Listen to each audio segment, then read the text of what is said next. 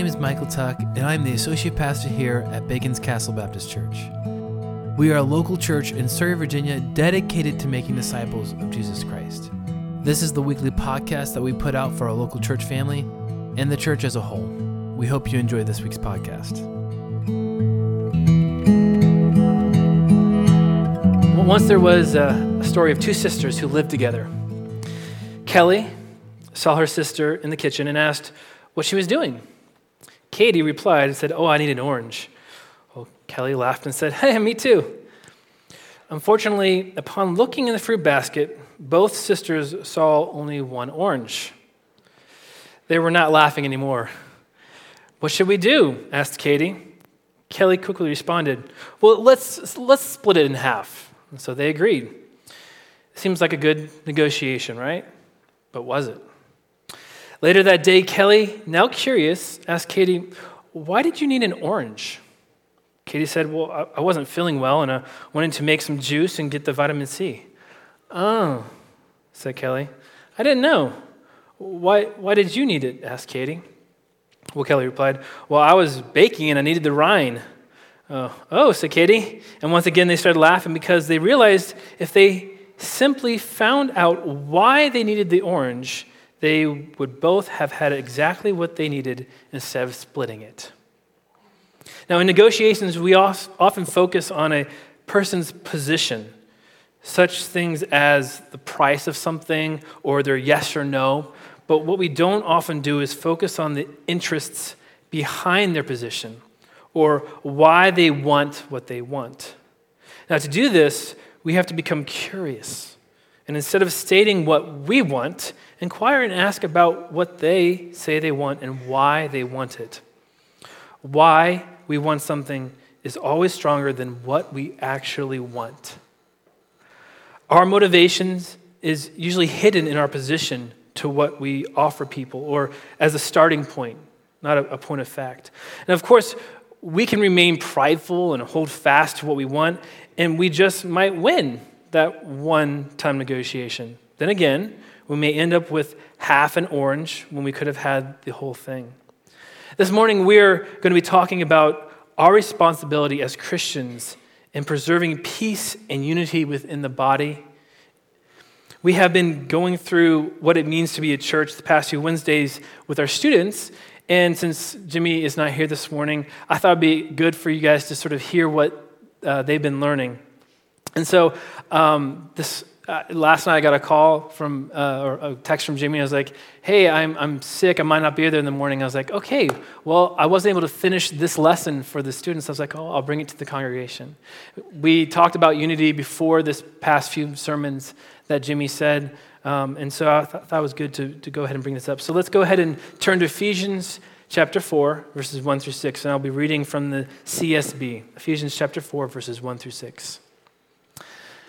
Therefore, I, the prisoner in the Lord, urge you to live worthy of the calling you have received, with all humility and gentleness, with patience, bearing with one another in love, making every effort to keep the unity of the Spirit through the bond of peace. There is one body and one Spirit, just as you are called to one hope at your calling. One Lord, one faith, one baptism, one God and Father of all, who is above all and through all and in all.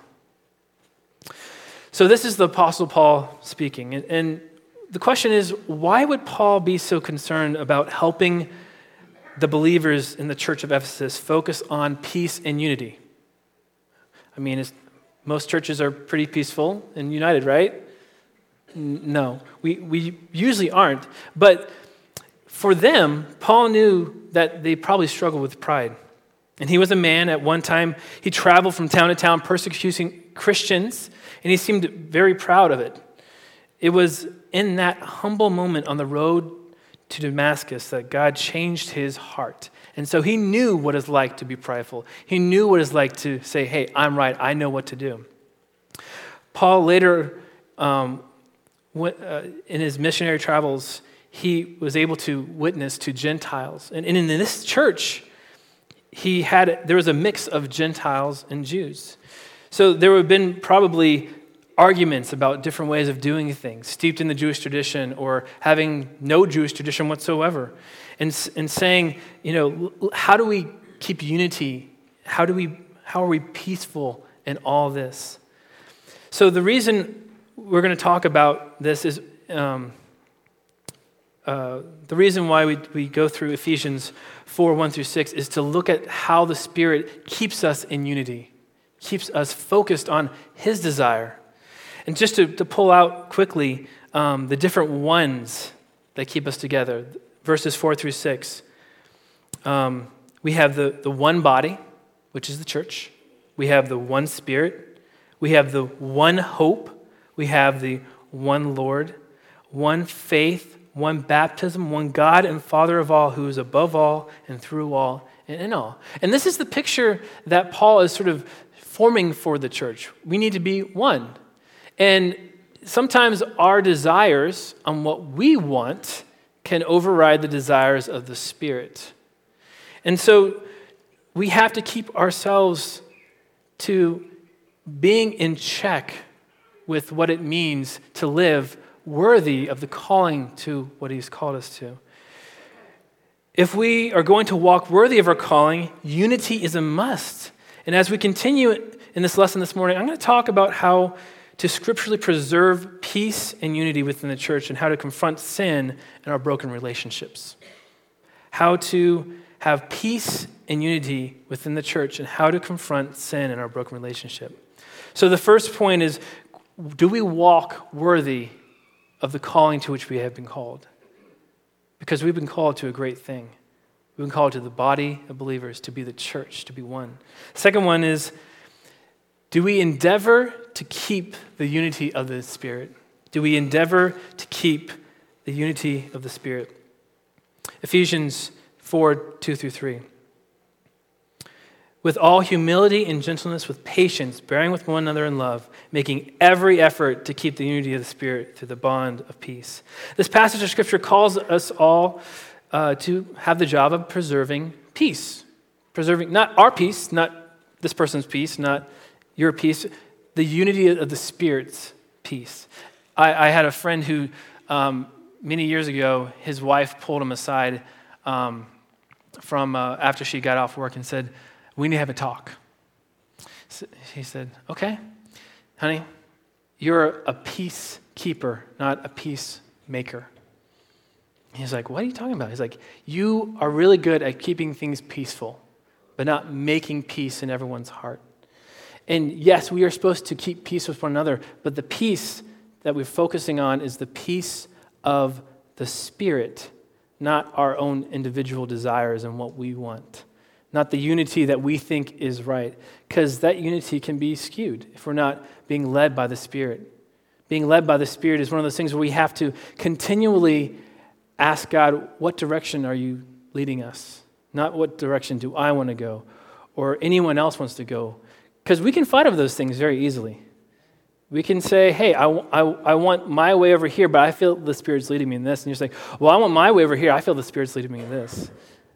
But it's us coming together and saying, Christ, what are you wanting us to do in all this? And so I'm going to talk about just the few things that are laid out here about how to keep that peace, how to allow Christ to be the focus of what we need to do. So first of all, we need to keep the peace with a lowliness or humility. Now, humility is the quality of being without pride, having a proper view of self, and that's not always the easiest thing to do because we are prideful people. We like to look at ourselves as being good. I mean, when I think of something logically, it makes sense, I'm going to go for it. It's so hard to take someone else's advice. Last night, my wife and I were going over this lesson, and I was just like typing a few things here, and she would say, hey, I want you to do this, and why don't you put this in there? I'm like, yeah, maybe, hold on. Let me just write down what I'm putting here, and we'll talk about it later. And during that, I was thinking, wow, I'm talking about humility, but in the midst of even writing this, I don't know if I want to take my wife's advice.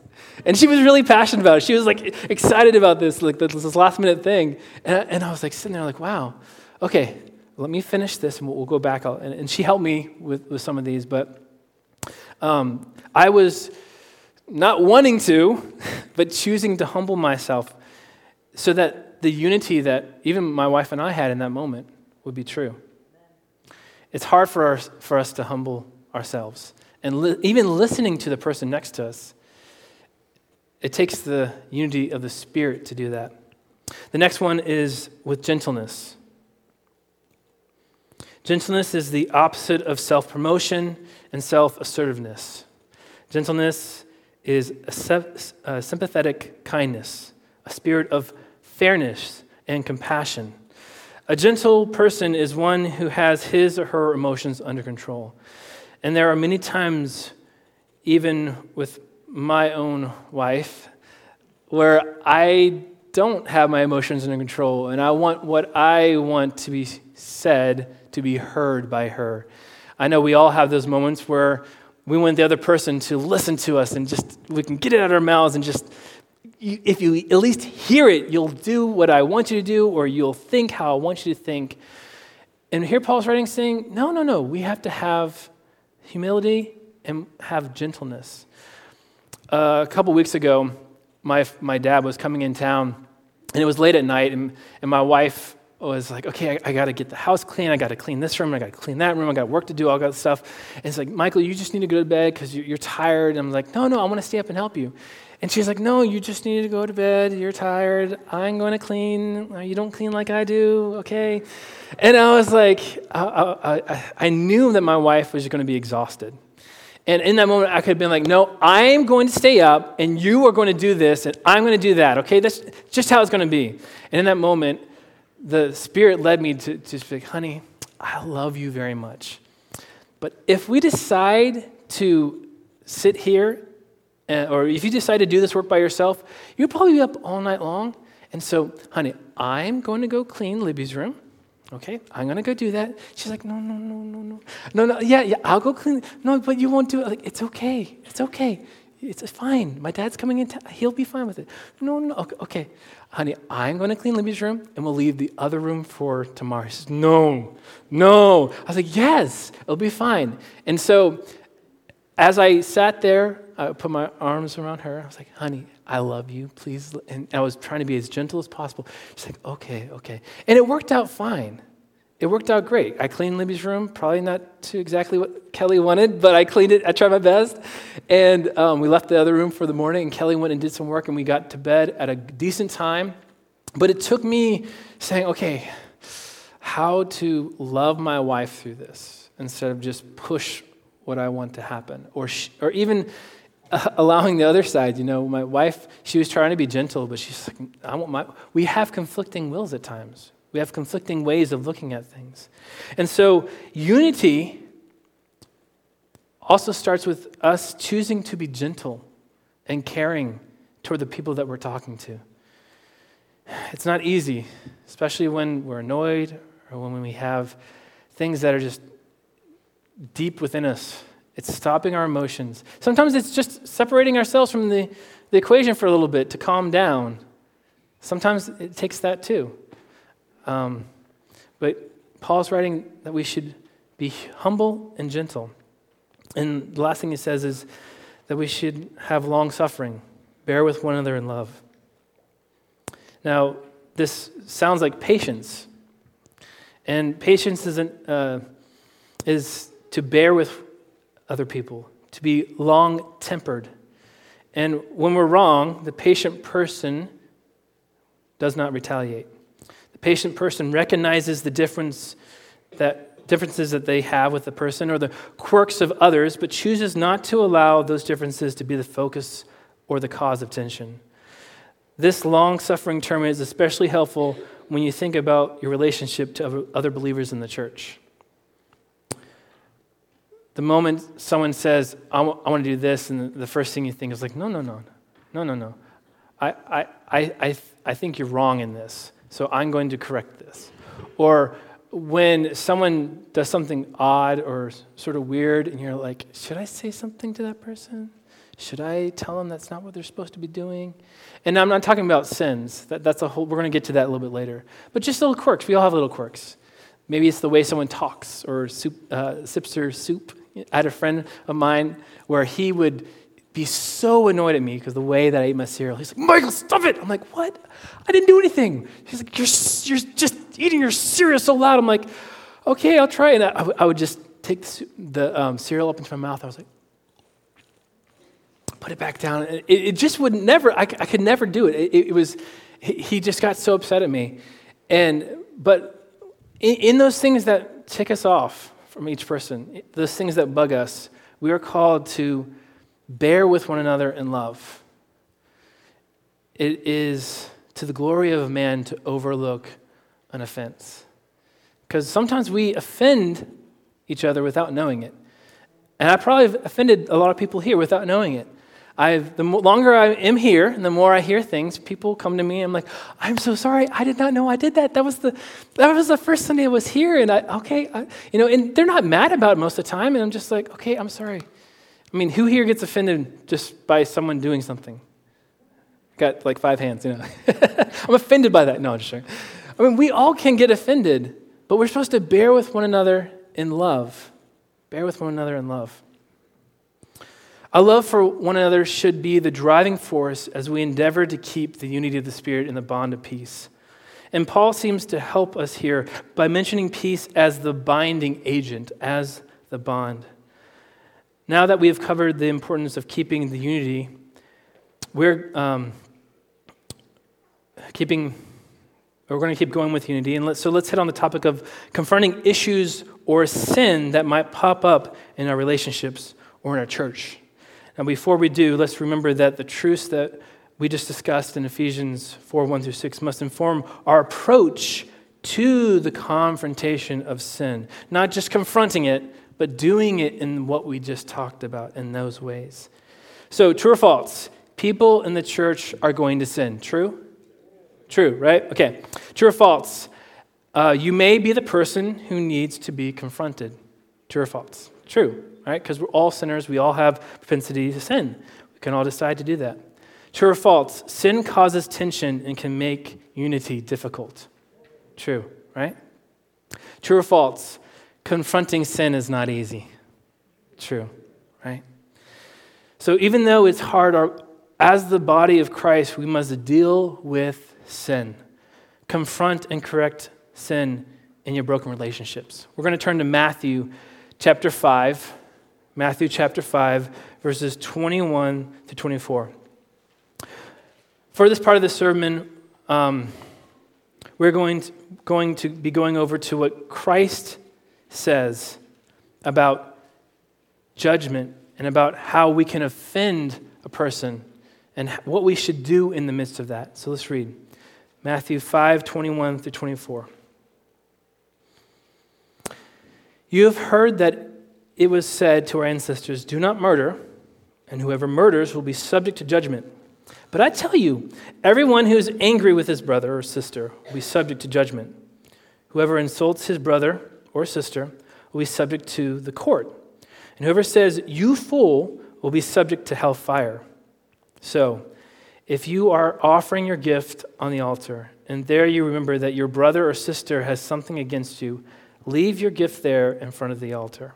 First, go and be reconciled with your brother or sister, and then come and offer your gift. So in this passage, Jesus is speaking to the multitudes, and his message has been called the Sermon on the Mount, if you've probably read the rest of it. He's trying to teach the people that although one of the 10 Commandments is you shall not murder, murder truly begins in the heart.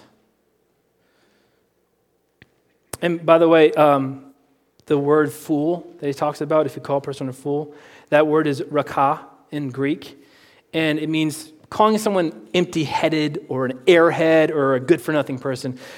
Just in case you were wondering what exactly when you call someone a fool. I know when I was a kid, I was really scared to call someone a fool because I was like, oh my goodness, I'm going to hell. My mom would say, don't say that. I'm like, I'm sorry. Every once in a while I would say it. I was like, can I not take that back? I'm so sorry.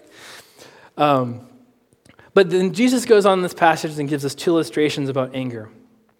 One is that we'll look at that one quickly, but it's involving worship at the temple, and the other is about talking about legal actions. So let's look at the first illustration that Jesus gives. verse 23 and 24. So if you are offering your gift on the altar, and there you remember that your brother or sister has something against you, leave your gift there in front of the altar. First go and be reconciled with your brother or sister, and then come and offer your gift.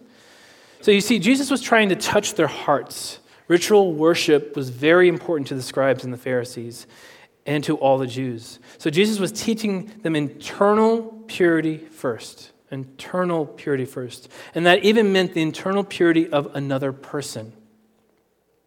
Notice the priority Jesus places on being reconciled with others in verse 24.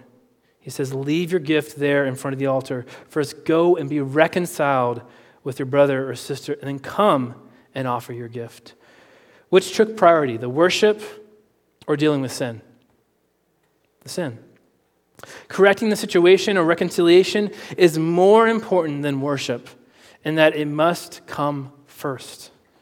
So let me ask you a question. Have any of you ever thought about how your broken relationship with your brothers or sisters in Christ impacts your worship or relationship with God? Let me say that again. Have any of you ever thought about how your broken relationships with your brothers or sisters in Christ impacts your worship or relationship with God? I can tell you that I too have had times of broken relationships, and it affected the way that I thought, the things that were going on, even in the times where I come before the Lord and sing praises to Him, where I pray to Him, where I do works for God because I love Him. All those things can distract us, can be between us and God. So it's important that we get our hearts right before we truly worship God. And worship isn't just songs. Worship isn't just coming and praying. Worship is everything that we do that gives God glory. Everything that we do. And some people will say, well, if I come to church, I got to make sure I pray before I get... It's you waking up in the morning and you reconciling with a brother before you go out and serve someone, or you go out and care for someone else. That's our worship, our obedience to God. So let me ask you a question. Sorry, lost my place. So if you ever come to church with an angry attitude in your heart, it's hard to worship, because unity starts with you and me dealing with sin. No matter what's going on in our lives, we need to deal with the sin. Now let's turn a little further into the book of Matthew and look at Matthew 7 verses 3 through 5. Matthew 7 verses 3 through 5. And most of you have seen this one. Probably you've seen the skits that people do. I was at a conference when I was 14 or 15, and this is the one about the plank in the person's eye, and this guy was turned around like this, and you couldn't see what was in his eye. And this one guy, he's like coming over, and he's turning around, he's like this, and he has this plank that's all the way out there. I'm like, oh my goodness. And he's like, hey dude, look, what is that? And they talk about, they reenacted this whole thing, but let's read it. Matthew 7, verses 3 through 5. Why do you look at the splinter in your brother's eye, but not notice the beam of wood in your own eye? Or how can you say to your brother, let me take the splinter out of your eye, and look, there's a beam of wood in your own eye? Hypocrite. First take the beam of wood out of your eye, and then you will see clearly to take the splinter out of your brother's eye. It is very important that we remember the first virtue that we talked about, humility. In this passage, Jesus reminded his listeners and us not to be hypocritical in judging another person's issues when our own issue could be just as big as theirs or bigger. The follower of Christ is to be critical of his or her own heart first. The church is to be recognized for their bond of unity and not their criticism of each other. It is fitting that Jesus said this, since his kingdom is often characterized by peace.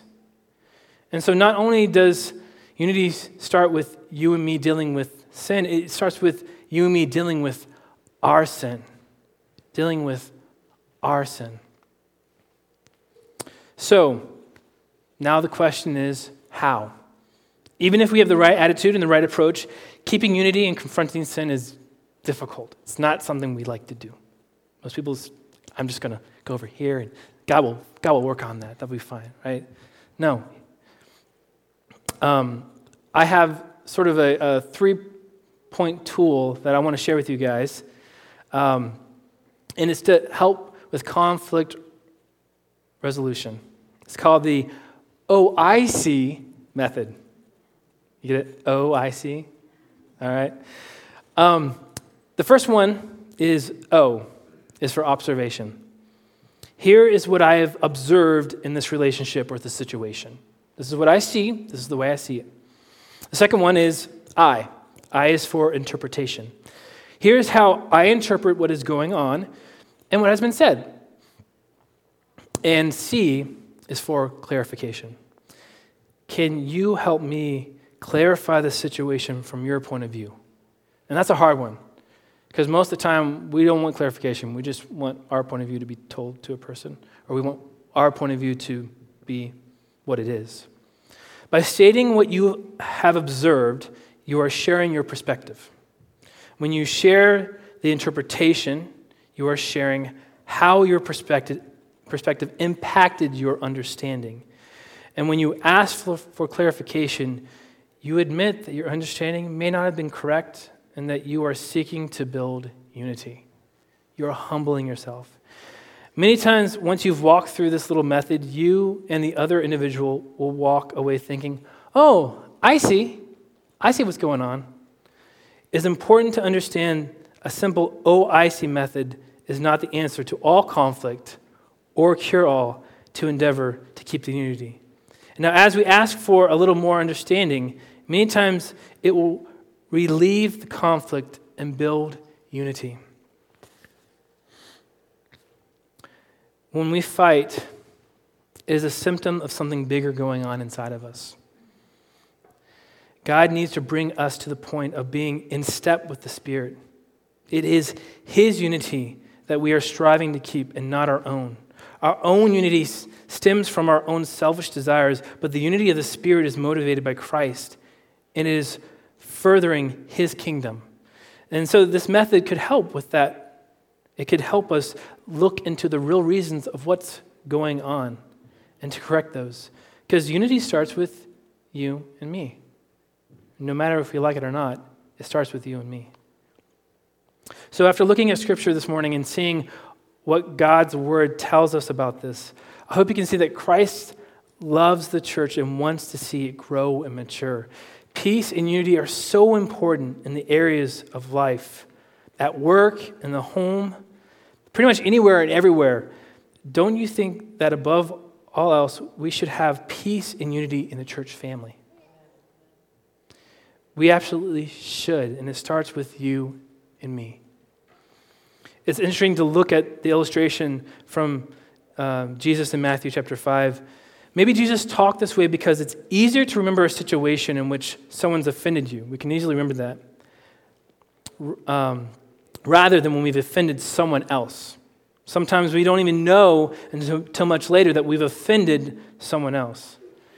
And we need to be sensitive to the Spirit when we offend someone else so that we can make things right and keep the unity of the Spirit and the bond of peace.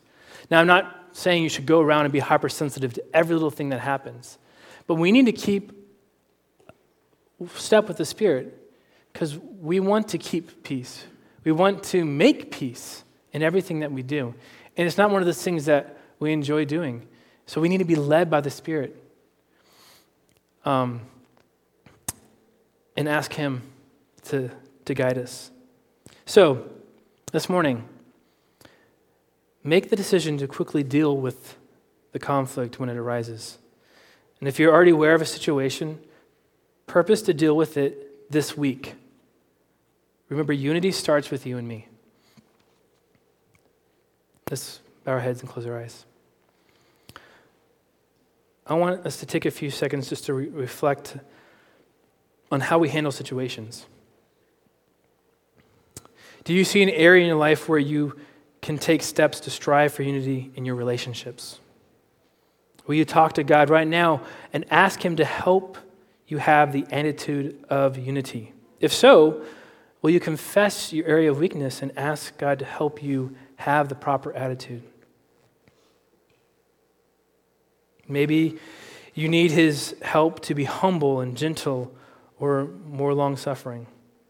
Will you talk to Him now and ask Him to help you strive for unity? Maybe you need to commit to simply using the OIC method as a way to deal with sin and tension. Or will you take some time to talk to God about your part in maintaining unity? Let's take a moment and just ask God to reveal the things in our lives. God, help us to be one, to have the same focus, to have the same purpose as the Spirit, not our own individual ones, but as what you desire. Help us to be humble, gentle, bearing with one another in love, so that we can see your kingdom here on this earth, so that people can look at us and glorify you. I'm so thankful that you gave us the Spirit to be in unity. Lord, if we can't think of anything right now, throughout this week, help us to have those things revealed in our hearts. May your Spirit just bring those out so that we can deal with them, we can look at them, we can be one in you. Help us to push aside the small things, the bitterness, the things that just entangle us. Push those aside and just be one with you. One body, one church, one Lord, one faith, one baptism, one God and Father of all. In Jesus' name, amen. Thank you so much for listening this week. If you have any questions, you can email them to Pastor Jimmy at baconscastle.com. Also, check out our website at baconscastle.com to get to know us and see what God is doing locally here in Surrey. Be blessed.